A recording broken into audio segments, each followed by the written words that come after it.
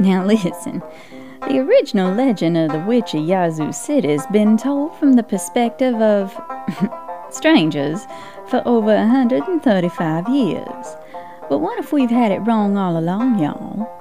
In this retelling, our author shows us a very different side of the tale. This episode contains descriptions of gore and animal cruelty, so listener discretion is advised, y'all. Most folks are good, really, deep down. There's some that are worth the dig, and then there's some that just aren't. And life, my dear, is all about finding out which is which. The woman sighed and shook her head as she noticed the two putrid bodies floating in the shallow waters next to the washing rock. That made 5 men she'd found who'd lost their lives in the Yazoo just this month. What a shame. She stood and made her way down to the riverbank where the flies had already started to swarm. She never knew any of the men who washed up with their eyes and their tongues chewed out by the fish and their bodies swollen after popping up out of whatever hole they fell into and drowned. And these poor men didn't look to be any different than the others who had climbed too far into their cups only to topple up out of their boats into the river, never to be seen again. You'd think, with all the ignorant town gossip about her being some man-eating witch, that there'd be enough to keep these damn fools away from the upper part of the Yazoo, what with all of its deadly natural weirs and holes. But sure as the world spins like a little round top, every couple of months another body or two would wash up just down the stream from her tiny cabin. And just like with all the others, the woman would drag this dead flesh out of the water and say the prayers her mama and granny taught her to say when honoring the dead, and then bury 'em in the high meadow behind her cabin. Man-eating witch. It made her laugh every time she thought about it. Though the woman really couldn't blame the folks in Yazoo City for making up stories about her. It wasn't like she was the friendliest of people. And that wasn't her fault. Well, she just didn't like people, plain and simple. Other folks made the woman as nervous as a long-tailed cat in a room full of rockers. And that's why she chose to live out in the middle of nowhere, 'cause she wanted to be alone. But that never did matter, 'cause every so often folks would come messing around, either out of plain good-naturedness or old busy-bodied nosedness. Hell, what's the use of living alone if ain't anybody ever gonna leave you alone? Why, that's the only reason the woman ever went out of her way to scare folks sometimes, only to keep people from bothering her. No, the woman never did care a lick about what folks in town thought of her, but she did mind what they let their boys run all over the place doing like demon heathens. She may not be a witch, but she did have eyes, and she could see when them boys was hiding in her brush near her cabin. And she could hear the older of 'em daring and threatening the young'uns to run up and touch her porch, else they'd get the tar beat out of 'em. And she knew when they'd been messing around, when she'd come back to her cabin and find broken windows and boot prints in her vegetable garden. What them little hellions didn't stomp to death, they outright stole. And honestly, the woman wouldn't care a bit if them boys truly needed the food, but she'd always find the fruits of her labor and their cruelty rotting away along the path back to town. Well, it's 1,000 wonders the woman hadn't already starved to death some winter because of their torment. But what bothered her the most, though, was them poor cats. All too often, the woman would wake up to find another dead cat hanging from the low limbs of the old sweet gum tree in front of her cabin. Well, she knew why them horrible boys did it, but that didn't make their evilness any easier to swallow. It's probably true that cats made wonderful familiars for them who was witchy folks, but they'd always made her sneeze and swell up like a bullfrog. Even so, the waste of an innocent life due to ignorance and plain old meanness was just heartbreaking. Every time the woman found another of the boy's victims, she'd carefully remove its viscera and wrap the cat's body in salt and burlap, then tuck it away along the walls in her attic. Now, her mama had always told her putting away a dried cat in your home would always ward off the bad luck and evil spirits, and the woman figured she could use all the help she could get. Now, by the time she returned to the tiny cabin and tacked up old Sal and returned to the riverbank that morning, the sun was high overhead. And even with the mule's help, she never had an easy time of dragging a waterlogged body out of the Yazoo River. Depending on how long they'd been drifting, sometimes them poor old souls would just already be missing pieces all over. And sometimes bodies would just tear apart at the seams when the woman started hauling them out. But no matter how hard or how foul the work was, she never wavered. Despite knowing these men would never have given her as much as a howdy-do in life, she'd never abandoned them in death. Oh, sure, it'd been much easier to have let nature take its course and have each and every one of 'em. It'd only serve 'em right for all the hatefulness and bitterness they'd shown her over the years. But that's just not how the woman was raised. Her mama and granny had always taught her to respect life and death and to give honor to both when called to do so. No matter the circumstances, a body must be honored for a soul to pass on. That's what she'd been taught, and that's what she'd always do. And even though she'd end up with a sore back and tired muscles and double the work tomorrow because of it, the woman labored well into the dark to haul them bodies out of the river and dig their graves. And now that the men had been cleaned up as well as could be expected for 2 corpses pulled out of the river, the woman began her keening wail for the dead. Now, Joe Bob Duggett hated being out on the Yazoo during the spring. Even more so, he hated being out on the river on spring nights, but he couldn't help it this time.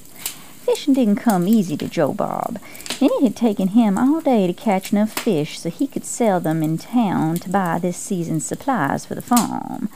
Now his arms were exhausted from fighting the current and using his pole to guide the raft into the shallows of the river to get back home. Is all poor Joe Bob could do to keep his eyes open while he pushed that pole into the bottom of the river. Getting up before sunrise wasn't so bad. It's the being up awake well past sundown that was doing him in. And his stomach was gnawing a hole in his backbone too, since there hadn't been enough money after buying all the supplies to even get a cup of coffee at the hotel in town. Joe Bob had just began to whistle to try to distract himself from his woes when he heard the god-awfulest scream he ever did hear in his whole 17 years on this earth. Now, with all the grace of an elephant on a tightrope, Joe Bob pushed his raft up onto a narrow shoal and jumped onto the river's sandy bank. And as the wailing screams continued, he heaved his raft the rest of the way onto the shore and bolted into the darkness straight towards that terrible cry. It was hard for Joe Bob to figure which way the scream was coming from in pitch black of night, and as he ran, the boy began to question his brash actions. But just then he suddenly saw a flickering light just ahead of him, so Joe Bob quietly hustled up to a bald cypress and ducked down behind the trunk to get a better look at the frightening scene. Joe Bob had grown up hearing all about the witch who lived out on the river. He never really given much thought to the rumors about the woman, though. Joe Bob preferred to believe in things he could see and touch rather than the idle whispers of the folks in town. But as the boy crouched in the darkness beyond the lantern's light, all those rumors came rushing back to him. Joe Bob saw it was the woman who was screaming, but it was more than just wailing cries, he realized. The woman was singing as she yipped and hollered and yelled at the top of her lungs. Joe Bob couldn't understand the words of the horrible song, but he was sure it couldn't be anything good. And the woman swayed with her arms held high over her head as she continued her awful carrying on, and it was just then that Joe Bob noticed there was 2 heaps laying at the woman's feet with 2 holes next to 'em. The boy had to stifle a cry as it dawned on him what he was seeing. In the lantern light it was hard to tell, but Joe was sure there was pieces missing from them dead men. An arm from one and a leg from another, and one of the men even looked like he had half his face missing. Were the stories true, Joe Bob wondered to himself? Was the woman really a witch who ate men she caught out on the river? Was she casting a spell on them bodies with her caterwauling? Would she see him and catch him next? Well, like a scalded cat, Joe Bob jumped up from behind that bald cypress and he ran back towards the riverbank. And in a tizzy, it took him a few minutes to figure out where he left his raft, but After he found it, he turned towards town and rode the cons back to the docks. And by the time the boy staggered into the sheriff's house, it was nearly midnight, and Joe Bob was dead on his feet. It was all he could do to spit the words out between gulps of air, all the while the sheriff trying to piece together what was so damned important in the middle of the night. Well, once the story finally made sense, though, the sheriff sent Joe Bob and his 2 sons out to gather up several of the men in town. And as soon as the glorified posse was saddled up, they took off towards the river. Well, now, the woman knew that there was something wrong when she walked back to her tiny cabin that night. Now, you can call it a sixth sense or a witchy intuition if you want to, but there's just some folks who know when there's trouble brewing. In her keening prayers for the dead men, a tingling feeling at the nape of her neck kept telling her that she was being watched from the darkness. With every shovelful of dirt she pitched onto them men in their shallow graves, that tingle slowly turned into dread. And by the time the woman reached her porch, that dread had turned into fear, and she knew her home was no longer safe for her. Well, quickly as she could, she gathered a few meager supplies and then hurried into the root cellar to collect what food she could. The woman had no idea how long she'd need to be gone for, and she could only hope she could trap enough food on top of what little she could carry with her. Well, no sooner did the woman pull the drawstrings closed on her satchel did she hear the sound of horse hooves thundering outside. Without a sound, she turned down the wick in the lantern and waited in the cold, dark cellar as boots thudded above her head. Now, the sheriff had already had just about all he could take of this late-night wild goose chase. He knew Joe Bob Duggett wasn't the sort of boy who went around telling tales, so when the young'un was nearly beating down his front door saying he'd seen the river witch sacrificing 2 mutilated bodies of men, he didn't waste no time gathering up a posse. But to the sheriff's utter dismay, by the time they got close to the river, poor Joe Bob didn't rightly know where exactly he had seen the witch and her victims. For nearly an hour they wandered around following that boy while he searched, till the sheriff finally realized that they'd been walking in circles as they passed the same tree for a 3rd time. And now, the closer they got to the witch's darkened cabin, the more ridiculous the sheriff felt. He couldn't believe he was out in there in the middle of the night about to wake up a curmudgeonly woman to accuse her of being a witch like some town gossip. Well, the door swung open on its hinges as the sheriff knocked on it. He hollered into the darkness that he was here to speak to the woman, but he could only hear a few of the horses nickering outside and his own quiet breath. When he stepped into the tiny cabin, it was plain to see that the witch was nowhere in sight. He called for a couple of the men to follow him inside, while others were to look around outside. One of the men spotted a ladder inside the cabin leading up to the loft area and shimmied on up to see if there was anything worth finding. And why, you'd have thought somebody was trying to snatch that fella bald, the way he yelped and jumped down from the top of that ladder to the cabin floor. Well, like a shot, the sheriff hustled on up that ladder to see just exactly what had that man in such a state. No less than 24 dried-up cats were leaning up against the loft walls like dolls at a tea party. The sheriff nearly lost his supper right there and had to be helped down off the ladder by the other 2 men. Well, what sort of person could do that to helpless critters? Thought the sheriff as he mopped his brow with a well-worn-out handkerchief. The sort of person who would mutilate men and bury their bodies in cursed graves, that's who. The sheriff dashed out of the tiny cabin and called the rest of the posse to him. He's going to find that witch and put a stop to her evil madness once and for all. Now, the woman could hear everything happening above her head in her tiny cabin. She heard the men talking about some boy seeing her as she keened the prayers her mama and granny taught her as a child. And they said the boy thought she was cussing the men after she had eaten parts of them. Well, if that wasn't utter horse shit, she didn't know what was. With all the times the woman had been called a witch in her life, this was one time she wished she really was one, so she could hex all them idiots above her head for thinking she could ever do such a thing. Well, just as she was about to grab the handle of the cellar door, the woman heard someone yelp like a kicked dog and a thundering racket on the floor above her head. And she heard one of the men muttering something about dead cats, and the woman felt the blood in her veins freeze like ice. She knew her fate was sealed now. There's no way she'd be able to explain away all those cats, especially not after what that boy had said. The woman knew her only chance was to run. Thankfully, she knew these woods and the surrounding swamps better than any of those men ever could. She knew she surely could sneak away and hide from them well before they ever even found the cellar. Quietly, she grabbed her satchel and eased the cellar door open. And seeing that none of the men were nearby, the woman crept past the cabin and rushed into the woods, straight into the swamps. The men searching outside heard the sheriff bellowing at them and hot-footed it back to the cabin. Nearly blind in the dark and rushing as quick as he could without breaking his neck, Joe Bob ran through the woods back towards that tiny cabin. And just as he rounded a huge bald cypress, the boy ran smack into somebody running full tilt the other direction. With his brains shook a little loose, it took Joe Bob a few minutes for him to realize that the person that ran over him was the river witch.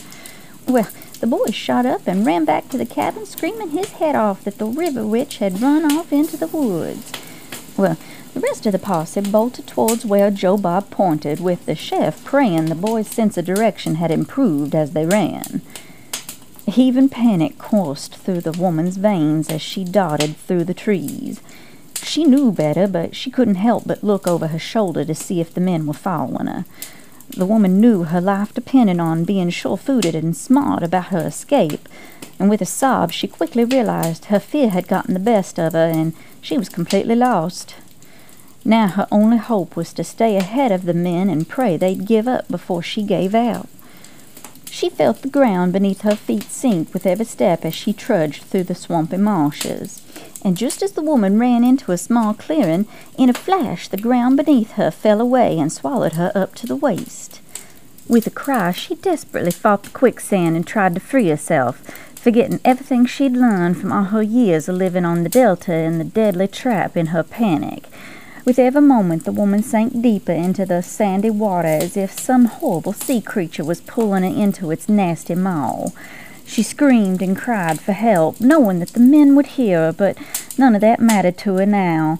And just as the sand slipped up over the woman's ribs, she saw the sheriff burst into the clearing. The men stood next to the bog as the witch screamed for them to help her. And the sheriff warned them that if any of them even so much as tossed that evil hag a twig, that he'd pitch them right in there with her. The way the sheriff saw it was that the devil was getting his due. Why fish the witch out of there and drag her back to town and waste time on a trial only to end up hanging her in the end anyway? Letting a swamp have her was a much more fitting punishment, he thought. The woman continued to howl and thrash as she pleaded for the men to help her. But suddenly, as the silt slipped up towards her head, the woman's fear turned into a white-hot rage. They were going to let her die in this swamp. No trial, no jury, no chance to defend herself, just the execution. With what little strength she had left in her before the earth claimed her, the woman screamed a curse at the men in a clear, booming voice that startled everybody standing there watching the grisly sight unfold. I may not be a witch, you sons of bitches, but I still curse all of you all. I swear I'll come back in 20 years and I'll burn this town to the ground. The sand swallowed the witch up as her final words rang out in the men's ears. They all stood in silence as they watched as the quicksand surface quivered with the witch's death throes, and then became still and calm. Once the sheriff was sure the witch was good and dead, he had a few of the men fish her body out of the bog so as they could take her back to town and put her on display. And as the men turned their mounts towards town, with the witch's body slung across the rump of the sheriff's horse, Joe Bob Duggett asked if anybody knew the witch's name. Shame and guilt swept across the faces of the posse members. Not a one of them could recall if any of them had ever known. Well, after 2 days of being on display for the citizens of Yazoo City to gawk at, the woman's body was finally laid to rest in the center of the Glenwood Cemetery just outside of town. By then, the woman's final words had spread through town like a flash flood and had everybody worked up into a lather. Eventually, though, it was decided that hanging a thick and heavy iron chain around the woman's grave would be enough to keep her from returning to fulfill her promise. And on the afternoon that the chain was hung, the sheriff said, "If that witch can break through them chains, then she deserves to burn down Yazoo City." And with that, the plain headstone that was etched with the letters T.W. was placed on the grave to mark the site, and the whole affair faded from the town's memory. Well, now, it was shaping up to be an absolutely beautiful day on the morning of May 25th of 1904. There wasn't a cloud in the sky or a breath of wind to be had, and Miss Pauline Wise figured she couldn't have wished for a better day for her wedding if she had tried. Everybody in the family was running around in a tizzy, making sure that the house was all fixed up nice for the reception after the ceremony that afternoon. Folks was rushing in and out of the parlor all morning long, delivering flowers and packages and decorations. Nobody's quite sure how it started exactly. A cigar left burning on a table, a lamp catching the drapes alight, or a naughty little fella playing with matches under the porch. But before anybody could realize what was happening, the entire Wise house was ablaze like a torch. Now, thankfully, everybody inside the house escaped without injury.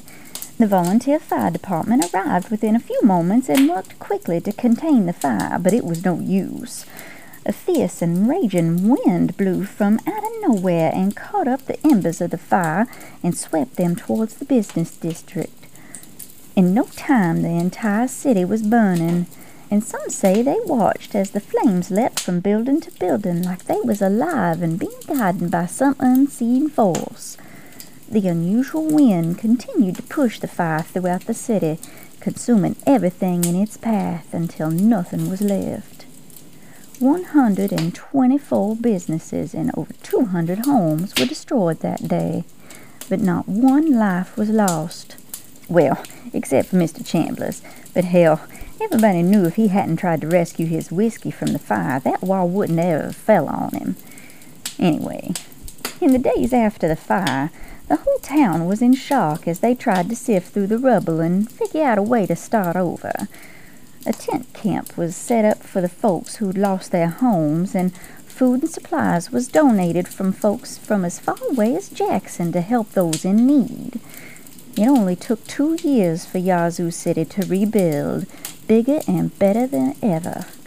But the thing is, to this day, nobody knows exactly how the fire started or why there was flames a-jumping through the air like living beings. Now, the day after the fire, a number of the townsfolk figured they'd mosey on out to the cemetery. Oh, you know, just to see. None of them really expected to find the chains around the woman's grave to be broken, but they just had to be sure, just so's they could say for certain that it was all just a freak accident, not some witch's curse come true. But as they got closer to the woman's grave, those townfolk quickly realized that the witch had kept her word. That strong, heavy iron chain surrounding the woman's grave had been ripped clean in two. And as they all stood there gawking, they figured that if the witch could break the chains and destroy the town once, she could do it again if they weren't vigilant. Since then, the town of Yazoo City has tried desperately, but entirely in vain, to keep the chains around the woman's grave intact. But no sooner than a link is repaired or replaced, another one breaks or goes missing for some reason or other. Town lore claims that once all the links of the chain have disappeared, the witch will once more rise from her grave and take her revenge on Yazoo City. But y'all, I don't think she will. I think the woman's spirit was satisfied that day back in 1904, and now all she wants is for somebody to tell her side of the story, and to finally be left alone so she can rest in peace.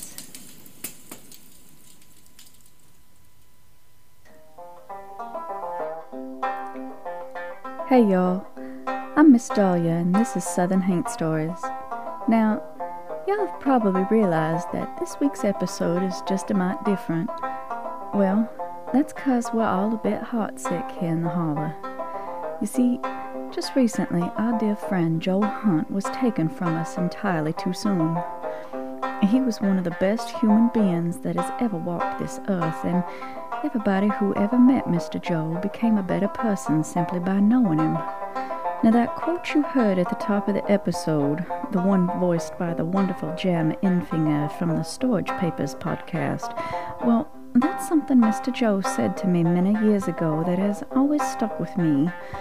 And the way I figure it is, Mr. Joe's words are especially fitting for the woman's story, and adding his thoughts to this episode is the perfect way to pay tribute to the man who touched so many lives and left an impact on so many folks.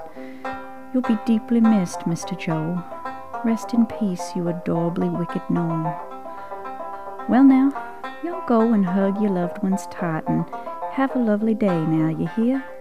And I'll see y'all back here in 2 weeks for another Southern Haint story to creep up under y'all's skin.